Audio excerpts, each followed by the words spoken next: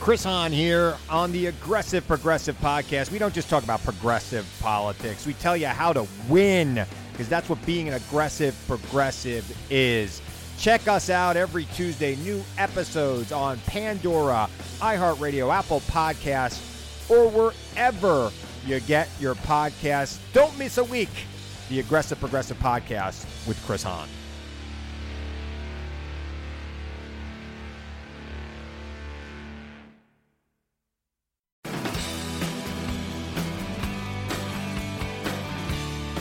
You are now listening to Bigfoot and Beyond, featuring the OG bad boys of Bigfoot, the Dr. Heckle and Mr. Jive of Squatchology, the Chip and Dale of Bigfoot, and I'm not talking about the cartoon. Please welcome your hosts, the Bigfoot celebrity couple, Biff Clobo, better known as Cliff Barrickman and James Bobo Fay. You've heard my story a million times. I'm sure everyone listening has heard it too. My first sighting, I had that sighting back in 2001. What happened was I'd left my night scope in town, and my good buddy was going surfing up north. And so I called him, and he actually picked it up and brought it up and dropped it off. And while he was there, he went with me up on the hillside. And when I saw the Sasquatch, he was there. We passed the night scope back and forth, but he couldn't go public before because he was just graduated with a nursing degree. And he was looking for jobs, and he didn't want that stigma on his resume saying this guy says he saw Bigfoot. So he kept it on the radar. But now he said he'll come forward and tell his side of the story. And so we have EH on the phone with us tonight. Eric. Eric, are you there? Yes. Hi, Cliff. Hi, Bobo. Fantastic. So we'll consider this a fact-checking episode with Bobo, because I've heard this story so many times. It'll be nice to get another perspective on it. It was a powerful, powerful event in my life for sure. Well, I'll tell you what. We've heard Bobo's version. In fact, I think that we've heard it on the podcast. Bobo, am I correct? Yes. I think we did, right? So since that's available in a previous episode, why don't we start from the beginning of Eric's story? Like, what were you doing when Bobo gave you the emergency call, and then how did you react? Fill us in on your perspective of this whole thing. I know I've talked to Bobo in the past year, and I know that our accounts vary slightly, but overall the story is basically the same. I was actually in my house in Arcata cooking some abalone up, and I get a call from Bobo saying that there is some extra room on the research team. Would I be interested in coming up to spend the night? And I jumped at the chance. And I don't remember being a night scope. I think the night scope was already there, Bobo. For I picked it up. Okay, I don't refute that too much, because my memory, is maybe not too exacting. But so I drove up to. Can I name the site where we went to, Bobo? Sure. It was up on the Johnson's Road, up in the Klamath River Basin. And I know the Johnson Road very well. It was off to the left, went to get up on top of the ridge. And it was early evening. Sheriff John was there. Manny was there, and Bobo. When I pulled up, Manny was starting to broadcast Bigfoot calls. We were actually on a logging road in a clear cut. It was not the biggest clear cut, but it was a good size one, probably 100 yards by 100 yards. And the road kind of cut towards the bottom of it. Manny started to broadcast some calls on a speaker system that he had, which was absolutely terrifying, because Bobo and I climbed up to the top of the clear cut. We had his night vision. We had a walkie-talkie with John, and Bobo also had a good-sized gun, some kind of revolver in his back pockets. I remember being up on top of this clear cut, looking down at those guys. They were broadcasting the signals or the calls, and I think Sheriff John was having a radio discussion with Art Bell, if I'm not mistaken. It was Jeff Rentz. Jeff Rentz, excuse me. Thank you. And Manny would broadcast these calls out, and we'd sit and let it be quiet for a little bit. And we had these night goggles that were not that good. And we were on the eastern side of the coastal ridge. So we had a lot of fog, a lot of clouds coming over the top of the ridge, and it was obscuring our moonlight a lot. So a lot of times when Bobo was looking, you really couldn't see all that much. So it kind of hampered some of that. But at one point in time, John was on the phone with Jeff, and he started hearing some commotion down below the car. And that's when he told Bobo, he's like, do you guys see anything? And Bobo was like, no, we don't see anything yet. And he kept doing the interview with Jeff, and he kept interrupting, saying, no, there's something down here, and it's really, really big. It's moving stuff. At one point in time, Bobo happened to see something. John was getting really quite anxious from what I remember. He was kind of acting, he was fearful. It was something big was down there. Bobo handed the goggles to me. I couldn't see much. And then I did see some movement. It was doing kind of this funny kind of dance, if I recall correctly. But it was right around that time when what we saw made these three guttural noises that were extremely powerful. It's very guttural, very, very deep in its tone. And what struck me so powerfully was that we were about 120 yards away from what we saw, what this creature was doing. But Bobo and I both felt the vibration off of this off of this grunting. It was like, ooh, ooh, ooh. It was really fast in succession, and it was extremely deep. And we felt the vibration off, and we both went, whoa! We started like, yelling expletives and whatnot. And it was at that time that the thing, we don't know, but we didn't have any more sightings from it. We stayed up there a couple more hours, broadcasting more calls, and nothing came of it. So Bobo and I came back down to the cars. We shared our experiences. We slept there that night, really saw nothing else. The next morning, we went down and did some investigating to where we think we saw it. There was one landmark that we noticed was kind of a tree snag that was at the base of the clear cut that we kind of, the creature that I saw was about as tall as the snag. And the snag was at least probably 10 or 12 feet tall. It was huge. We didn't see any footprints around there, which was odd, but that was pretty much how I remember it. Mm-hmm.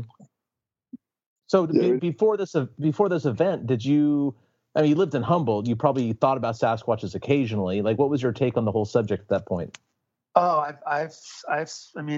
we all knew Bobo was a big advocate and a big enthusiast. And I've actually spent some time in the Humboldt State Library over some of those lousy cold weekends and sat in there and read a bunch of stories.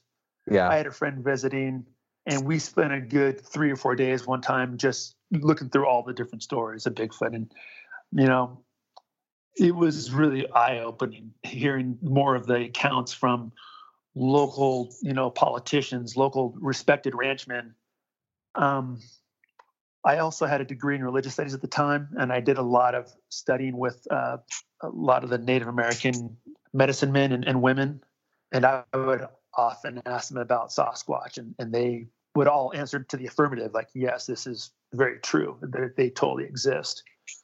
And then I started asking people just around town, people that I would meet like at the local pool, and ask them about if they've ever seen Sasquatch. And some people came out and said yes. And one of the more riveting stories was about a rancher he does mule trains up in the Trinities and Marble Mountains.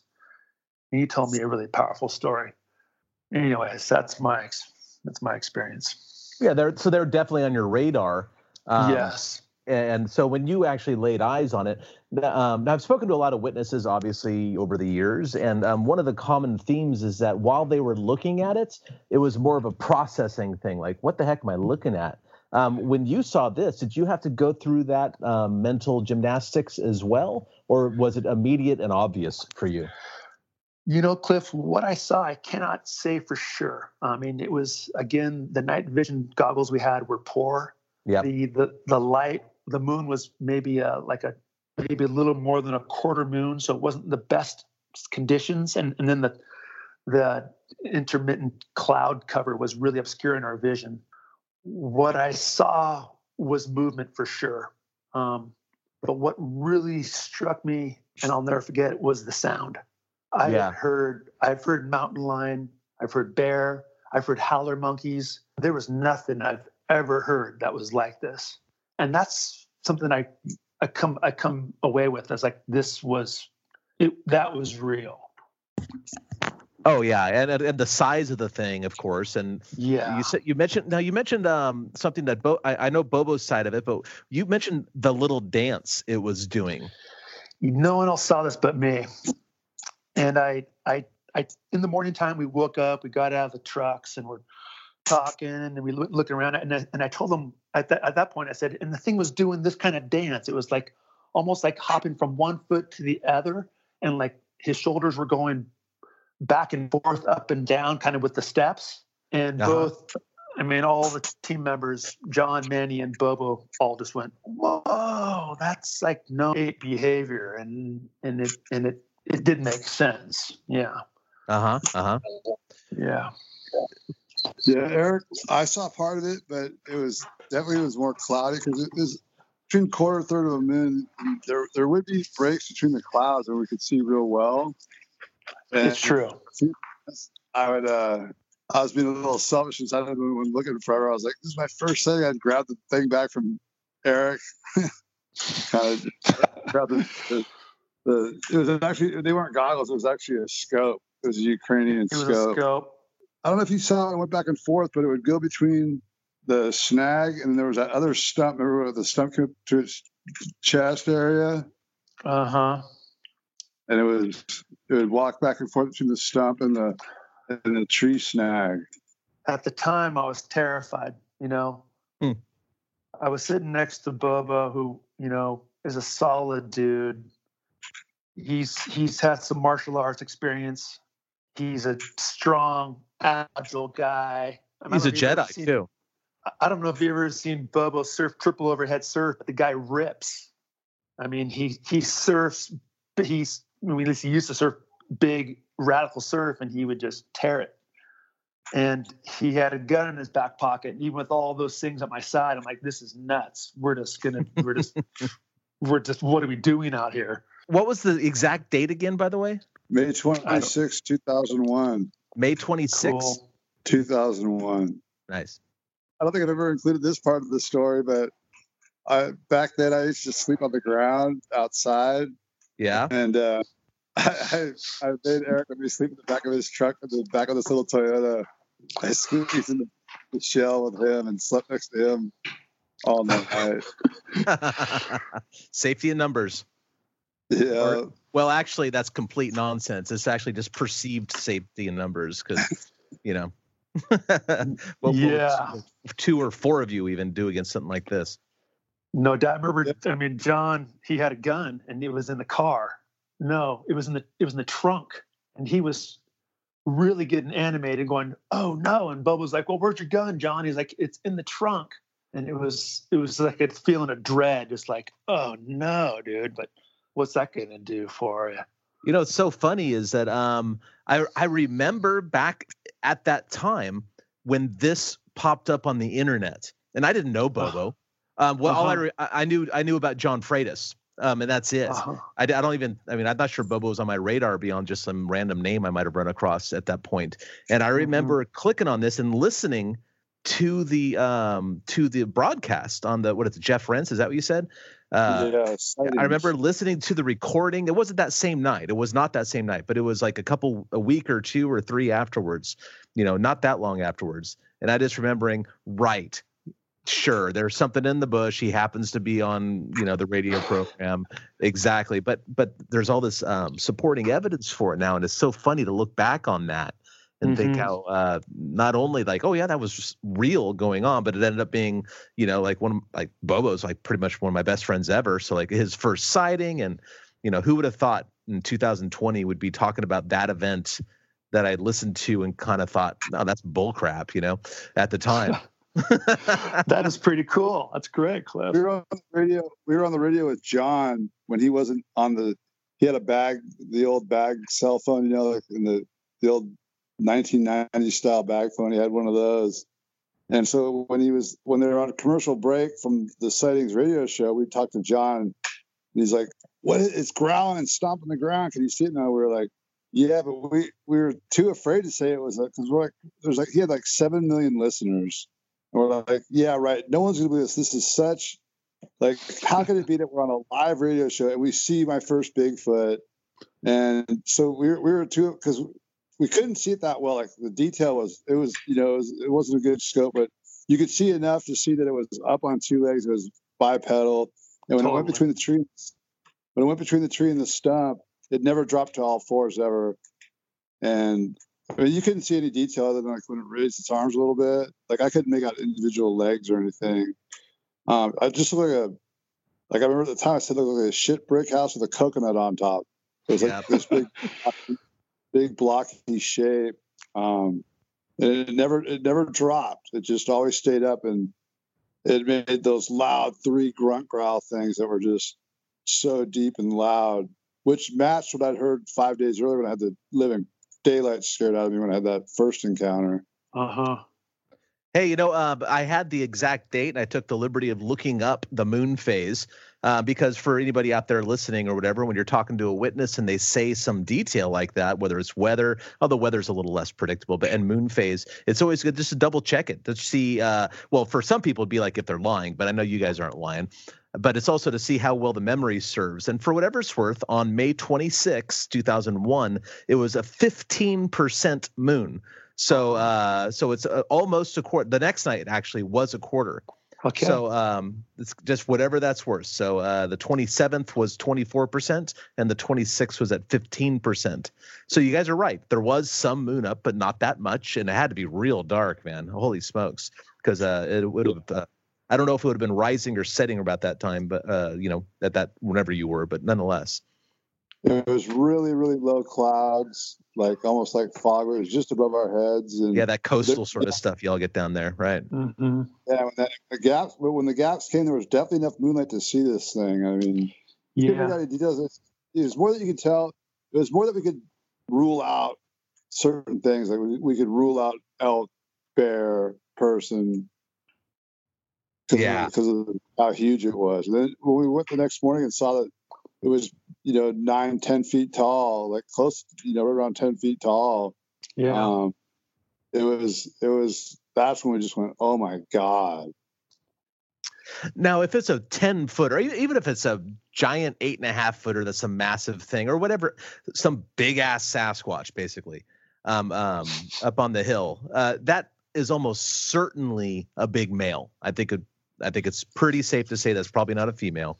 It's probably in the bigger of the two as far as sexual dimorphism in the species goes. Do either of you have any recollection of somebody telling you a story of that, or probably that Sasquatch in the Bald Hills area? Oh yeah. Has that one been seen around before, basically? Yes. Bubba would know more than I for sure. This guy, Kenny Graves, his family had the Graves Ranch. It was like a 1,500 acre ranch up there, just a mile past Johnson Road on Bald Hills Road. And he saw one when he was on horseback down in that, just south of where we saw, really close to where I had my first encounter 5 nights earlier. But he saw it from horseback, and it walked by a bunch of landmarks. He was able to judge it. He said he was looking at it like eye level on his horseback, and it was downhill a little bit from him. He said, but from where it walked, he got a very accurate measurement of 9'6". Yeah, because a big one like that, there wouldn't be 3 or 4 big ones like that, I don't think, at least in the current model of Sasquatch social behavior that I'm working with. That's probably the biggest one in the neighborhood, and he probably has a couple chicas around somewhere that he visits and hangs out with for booty calls. But yeah, And so yeah, I imagine that one would have been seen a fair amount. That one probably is responsible for, a decent percentage of the local sightings, I would guess, but maybe not. I don't know. Well, Bubba, you told me what alerted you and John was that a native woman up on the ridge was having this Sasquatch come into her yard a lot, and she called up you guys, and you guys went to that site. Is that correct? Yeah, she was driving by because she was going down a little village down at the end, and she saw a smaller one walking. And was a rolled up piece of cardboard, and then a bright blue sweater was dragging both of them, one in each hand, just dragging them along the ground as she walked across that exact spot. And due to the bad cell phone coverage, when I talked to John, I couldn't hear him very well. I thought he said it happened that day, but he told me it happened that day exactly a year before.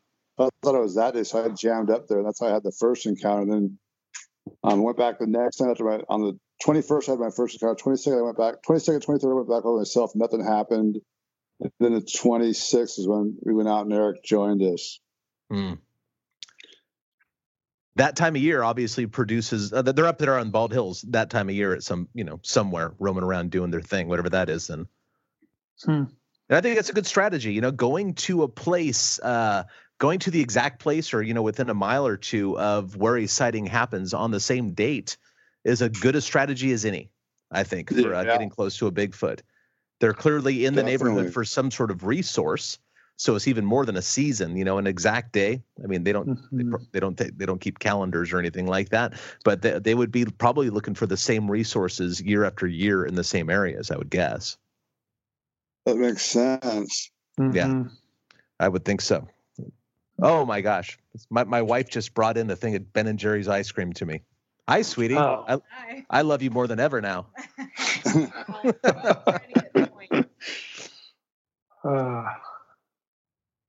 Well, I guess, Eric, I know you had you got a busy night tonight, so it's all good. Nah, I've really enjoyed this. And just to clear the record, I've never been reluctant to tell the story in public, regardless of my profession. It's just, I tell people all the time my story if they want to hear it, but I've never been asked, so it's my pleasure.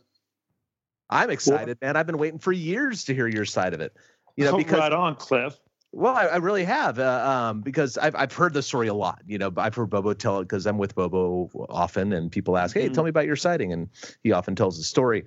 But I've always known there was another witness there, and it always was not unsettling to me, but there was a part of me that said, "Man, I really got to hear this," because again, as a Bigfoot researcher, if there's more than one witness at a place, you want to talk to them.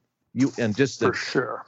Yeah, because it's not like I don't trust Bobo at all, because I've been around Bobo long enough that even his most outrageous stories are based around his perception of actually what happened. So he's not a liar by any means, but at anybody, you would want to subject their version of the story to the person who was with them at the time. So speaking to you has been a great, great pleasure to corroborate all of the details that Bobo has talked about over the years and said, yeah, man. It awesome. Really happened, and it happened pretty much exactly the way he said it. So totally, that's fantastic. Yeah, Bobo had the night scope much longer than I did. So I kept wanting to get it, but I didn't want to ask him for it. Then he handed it to me, and I was like, "Oh, I don't really see anything." And then it kind of I think the clouds opened up, and I got some light, and that's when I was able to see it. A gift from above. Thank you, Bobo. Thank you, Bobo. I appreciate you handing that off to me. Thank you, Bobo, for making the clouds part for your friend. Well, Eric, I don't know if you know, but he's been blamed to have created floods before, floods and monsoons. So the clouds parting seems like a small trick for this guy. That's just to explain his pants, I don't know what he has to do. Right. I still wear them a little flooded. Yeah, that's the way to do it. Up on Humboldt, you got to do it. Yeah, exactly. Yeah. Well, Shooty H, thanks a lot for coming on tonight, brother. We appreciate it. Hey, it's my pleasure. Cliff, it's nice talking to you. And nice talking to you, man. And Bobo, you're always welcome down here, man. Give us a call. Sweet, thank you. All right, guys. All right, have a good night. Wow. So I've been waiting a long time to talk to Eric, and I'm so glad you had him on. That was great to finally. And again, not that I don't believe you, man, but if there's two people there, there's two perceptions. So it's nice to have him corroborate all the stuff that you've said over the years. Yeah. I mean, well, of course, it's always good to have a witness. Yeah, he would tell the story in public, but when I was doing a few TV shows back when they were like, "Hey, get that guy," I'm like, "Oh man, he's just still, he was looking for nursing jobs and."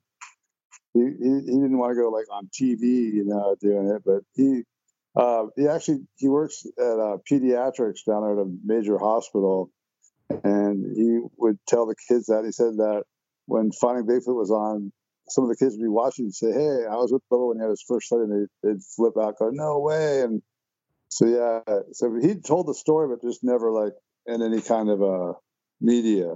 Yeah, no public sense, I guess, like in that sort of way, like a big public sense. Right. Well, that is really, really cool. Man, we should get John Freitas on sometime and talk about it with him too. From talking to Eric and John and my own memories, it's really interesting to see how memories change and vary, and perceptions, and over time how people's recollections can shift. Like where you think, no way do I remember it all exactly perfect. And then you realize your memory can change over the years.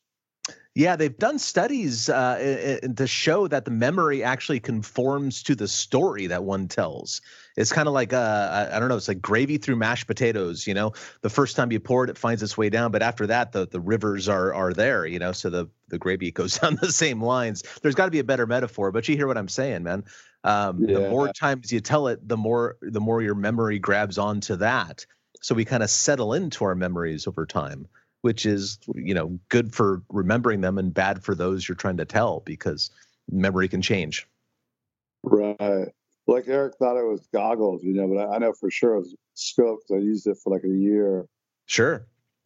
I mean, that's just, it doesn't change the veracity of the story. It's just a example of how details can that's what the studies also show on memory. Like the main things will stay the same, but like detailed things like scope or binocular or binoculars. Yeah, what I mean? It also shows in my opinion, it shows the lack of dependability with the eyewitness reports of Sasquatch sightings. Frankly, right. and because me and my soapbox, right? I'm always complaining about something, and this past year it was like, leave the stories behind, and this is partly why. The stories are great, but don't take them as gospel. Don't take nobody. Fundamentalism is hard to deal with on any level, right?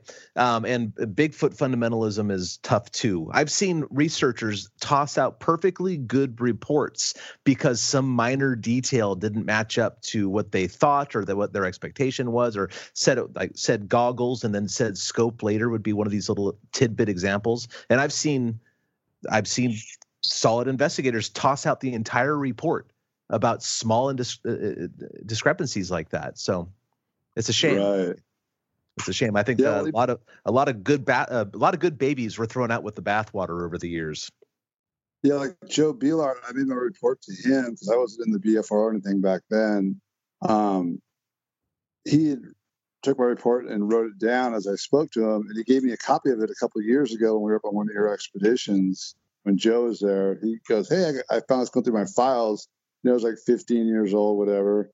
And I looked through it, and I'm like, my story, I thought my story hadn't changed one bit. I mean, it was minor, but there was a couple of things in there that I had said that was different, when I told the story as of now. Well, that's why it's good to have friends who were there. I guess that's another good reason to not go bigfooting alone, so you can verify the story later. Exactly, yeah. And I was being kind of a dick that night because I was definitely bogarting the scope. I was, give me that EH, because I was so just... when you've been looking for something for years and years and years and years, it's right there. You're like, you can get a little selfish. Well, the fact that you gave him to it all, it was very big of you. I had to, because he actually brought it up, and he had brought that abalone up there, and we think it was because when we went to the truck, we were wondering if that's why I went to the truck, because it was maybe going to try to grab that or something because it's on top of the cab of the truck. So the actual meat of the abalone, right? Not the shell. Yeah, the meat. Yeah. It's very, very fragrant. So when's the last time you heard about that specific Bigfoot up there? I haven't heard about it for a long time. I mean, people have said they've seen him around up there, but I haven't heard anyone say like a giant one like that. And probably, I think the last one I heard was maybe 2 years after that. Okay, what about before then? Like, how long were you hearing about that one before then? I wasn't. I was hearing about the old one that was limping, that was all haggard and gray and balding and emaciated, patchy hair. It looked like it was about to die. Then I heard about the female one, maybe a 7 foot or something like that. 6'8", 7 foot, somewhere around there. And I'd heard a lot of stories about people having scary sounds and hearing roars and screams and growls, but not actual visuals on that big guy. It's one time when we were up there, and I couldn't tell you the year, although I might take a guess at 2007 or something, maybe 2008. You and I came down from Bluff Creek where we were Bigfooting. It's just one of those years, like you and I were out together for a week or two or something like that.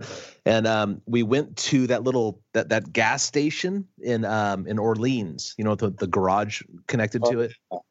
Yeah. And there was I think it was a Yurok guy, might have been Karuk though, a young gentleman working there. And we started talking about Bigfoot with him, some native guy anyway.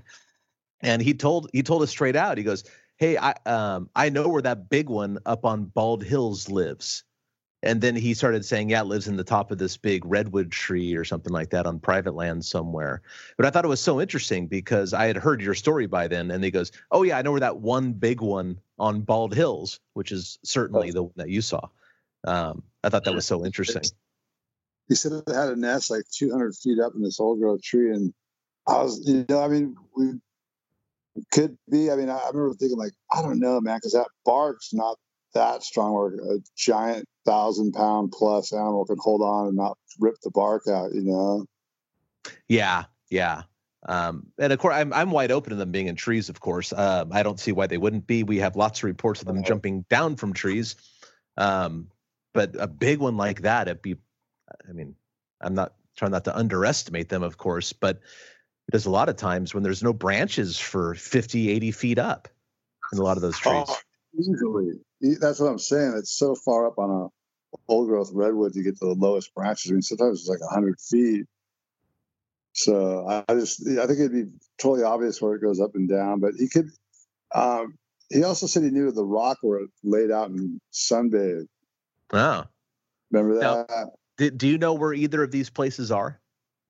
No, I called him we got his number. I called him once or twice and we said we'd go. We were trying to work out a time, and then I called him. I didn't hear anything from him for a while, and I called him back, and that phone was disconnected.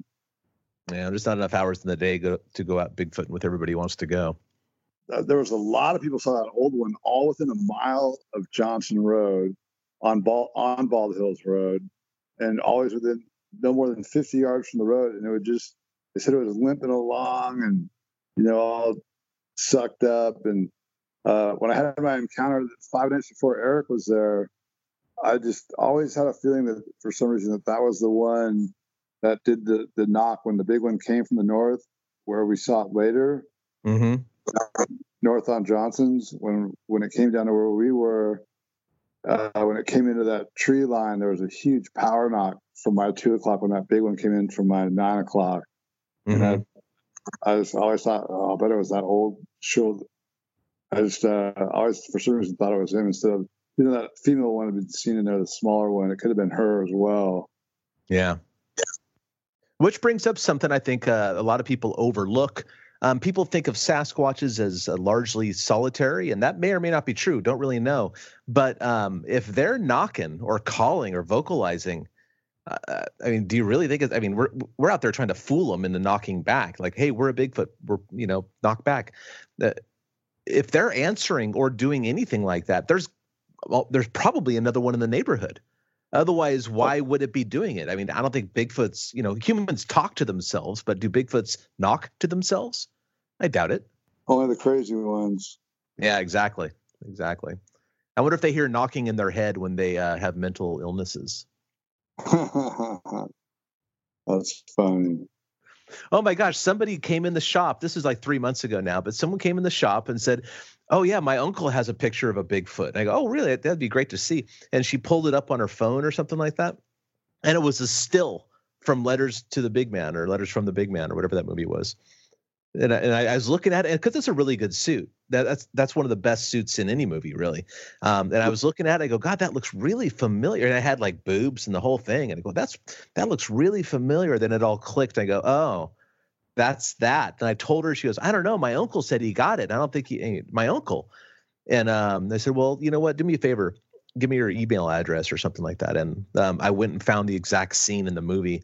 And sent her the frame from the movie, and I got to burst her bubble, and so I'm got to ruin her little part of her treasured memory of her uncle, which Cliff loves to do. Oh my gosh! So I'm planning out my presentations. We both have gigs coming up, but I'm doing Squatch Fest in a couple of weeks, so I'm doing a new presentation for my the Cliff tour this year, and I don't know what I'm going to call it yet, but it's going to be I think it's going to be called either Cliff Bursts Your Bubbles. Or what is that TV show? So and so ruins everything. Is that? Chris. Yeah, I think it's going to be like so. Yeah, so Cliff ruins everything, and you should too. I love it. Yeah, I love it. Dude, I did get a lot of messages this year, like Cliff's really been negative, and I met him and he was rude to me about it. And I'm like, well, he's just sick of hearing stories. They're just words. Well, I'm not sure I would say sick of hearing. In a way, I can see how that would be taken as such. But the thing is, I've become a larger advocate of the truth. People are not children and they shouldn't be treated as such unless, of course, they're children. So why not just give it to them straight? Like if I had cancer and I went to the doctor would said, yeah, you know what? You've got a little bug.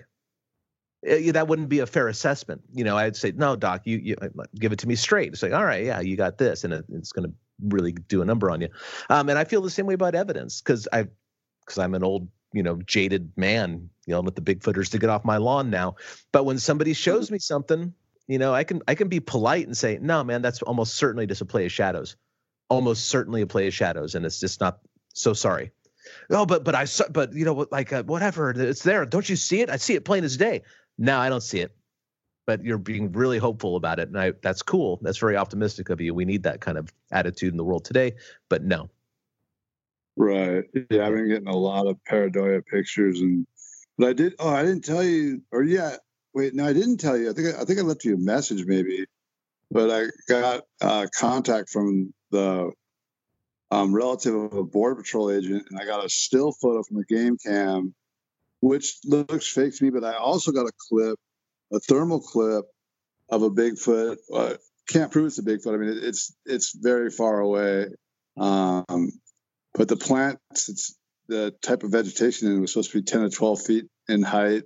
And this thing was, judging by that, would have been 8.5 to 9.5 feet tall. And do you see limbs or anything, or is it a blob? Yeah, you see the legs. You see the legs go. And I tried to send it to you, but I couldn't figure out how to, because it came to me in Facebook message, and my computer's back in the shop again right now, so I don't have a computer right now, which I'm supposed to get it back Friday or Monday. But when I get it back, I was just learning how to pull the, because I suck on the computer. Mm-hmm. I'm learning how to pull that stuff. So I can send it to you. But the video clip, it's got all the official government data, like almost like a military type. Sure. It's got that all embedded in the video. So I got to figure out how to, because I'm not good at that stuff. I got to figure out how to blur out the date and all that kind of stuff so that they cannot, because the person said that they'd be able to identify the agent due to the records, but that 2 suits came and did interview him about because he turned it in and said, hey, this thing's over 8 feet tall. We got it on thermal, and supposedly there's a picture that goes with it from a game camera and it looks fake to me, but we'll see. I have B Mills is one of the people looking at the photos for me right now. Oh, cool. Well, I'm looking forward to seeing that. That's great. Yeah, when I as soon as my computer back, I thought I sent you did you get the still photo, the one game cam photo? I don't think so. It seems like that would stand out. I don't remember getting any emails from you for a while. Okay.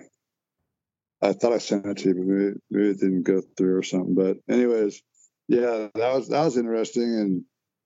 And supposed to get some more photos from some people here. They say they've got old game cam photos. But then, people tell you, like, I got the best footage ever. I got the best pictures ever. And you're like, what the hell is this? Yeah. It did fool me, though, recently. Well, it didn't fool me, but I mean, I didn't dismiss it right away. I thought it very well could be real, was that Banff video. Oh, right.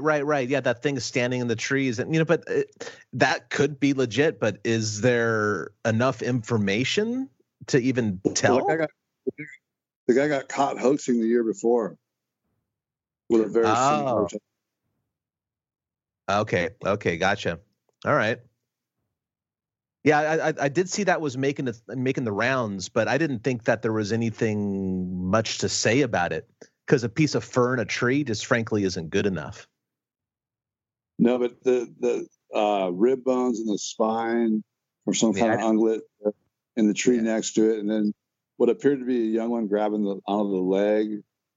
Yeah, man, I don't know if it's not more obvious than it was. It kind of doesn't matter, I had to tell somebody to shop that today. Actually, this guy has a photograph of what he says is a Sasquatch down by where is that? Detroit Lake, and I looked at it and it's like maybe it's a Bigfoot, but I would say chances are it's probably something else, just statistically speaking. But yeah, sure, maybe it's a Bigfoot. There's no way to tell, and that's the truth of the vast majority of pictures, because dumb old Roger and Bob, stupid sexy Roger and Bob got the bar set so high so early on. If it doesn't approach that level, what good is it? Right, exactly. Beyond just mild curiosity, I mean, but when it's someone we know like Bart or someone that got footage and we know they're for real, like they're not BSing us, we can learn something from the behavior of watching the videos because we know they're real. But for a skeptic scientist or something like that, or just the everyday person that doesn't think they're real, they'd get no value out of it whatsoever. Right. Yeah, because they don't know these people and they don't know the character and all that other stuff. Why would they? And why would we expect them to? Exactly. It's good to get out of your subjective experience sometimes and look at things empirically. Like you know what? They don't know me from Adam. Why would they believe me? And that's the level of evidence that frankly we all need to try to obtain, where you don't necessarily need to know the context or the people involved. That always helps. That'll add to the veracity of the evidence, that add to the authenticity of it all. But if you have something like a footprint cast, you can give it to somebody and don't tell them where it came from, and they would still be able to see things in it if they had the knowledge about the foot structure, for example. I could bring any of these casts to a podiatrist and they would have something to say about it. Same is true of the Patterson-Gimlin film, that if you are familiar with anatomy and the muscle groups and movement of large animals, you would have something to say about it without knowing anything about Roger or Bob. That's where we all need to be aiming at this point, I think, for evidence. I agree. Yeah, Cliff, you sent me that photo this week of what could be a knuckle print. Did you find anything else out when you cast it? Yeah, you know what? I actually opted against casting it because when I got there and started investigating the scene, there were deer prints in the area. So what I believe I was looking at was a composite of a number of deer prints, because that was the only other thing in the area, like immediate area within 10 feet of it. So I'm inclined to think that that's what it was. And it was in pea gravel and stuff like that. It would have made a terrible cast of what I think are deer prints, unfortunately. So I didn't cast that. But, to back up a little bit to tell everybody what's been going on, actually, it's been a very active week for me in general. Starting at last Saturday, and for anybody listening, we're recording this on a Thursday night. God, was it last Saturday? It was. Yeah, last Saturday, actually, thinking about it. Must have been a magical day somehow, so that was on the 4th. January 4th. All sorts of stuff happened, and it's only now just kind of coming all together for me. The first thing that happened is that I get a text from this guy I know that lives up on Lolo Pass Road. Now, Lolo Pass Road is on the way to Mount Hood. It's actually it's 1,700 foot elevation. It's higher than where I am. So it's a lot closer to the mountain than me. It takes about 20 minutes for me to drive up in there.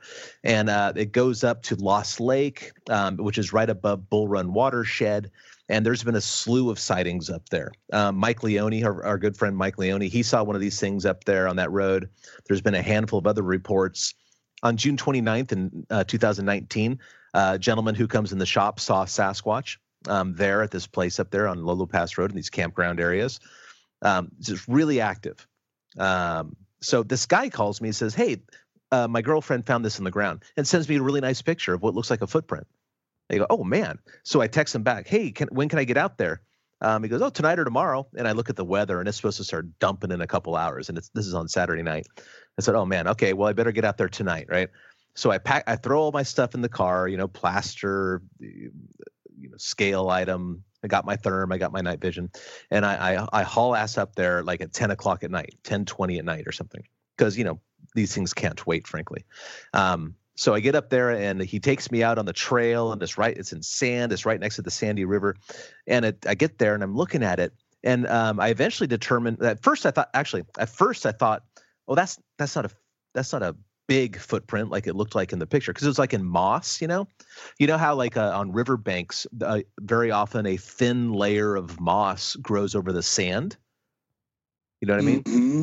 Yeah. So I was looking at it, and in the picture, there are demarcations in the moss that suggested a heel and an outline of a foot with these toe impressions, like 5 toes in front.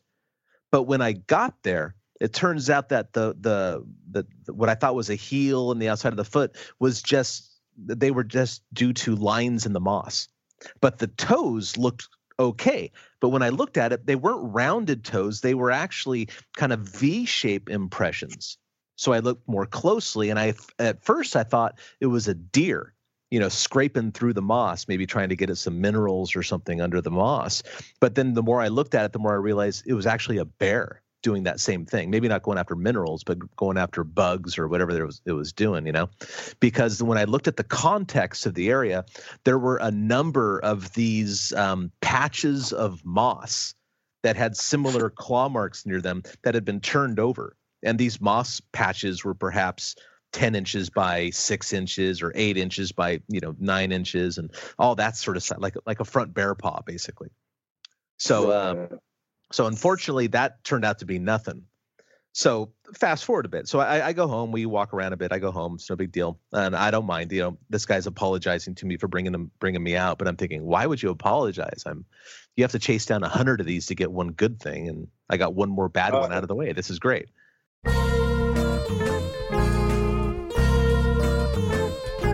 Thanks for listening to this week's episode of Bigfoot and Beyond. If you liked what you heard, please rate and review us on iTunes. Subscribe to Bigfoot and Beyond wherever you get your podcasts, and follow us on Facebook and Instagram at Bigfoot and Beyond Podcast. You can find us on Twitter at Bigfoot and Beyond, that's an N in the middle, and tweet us your thoughts and questions with the hashtag Bigfoot and Beyond.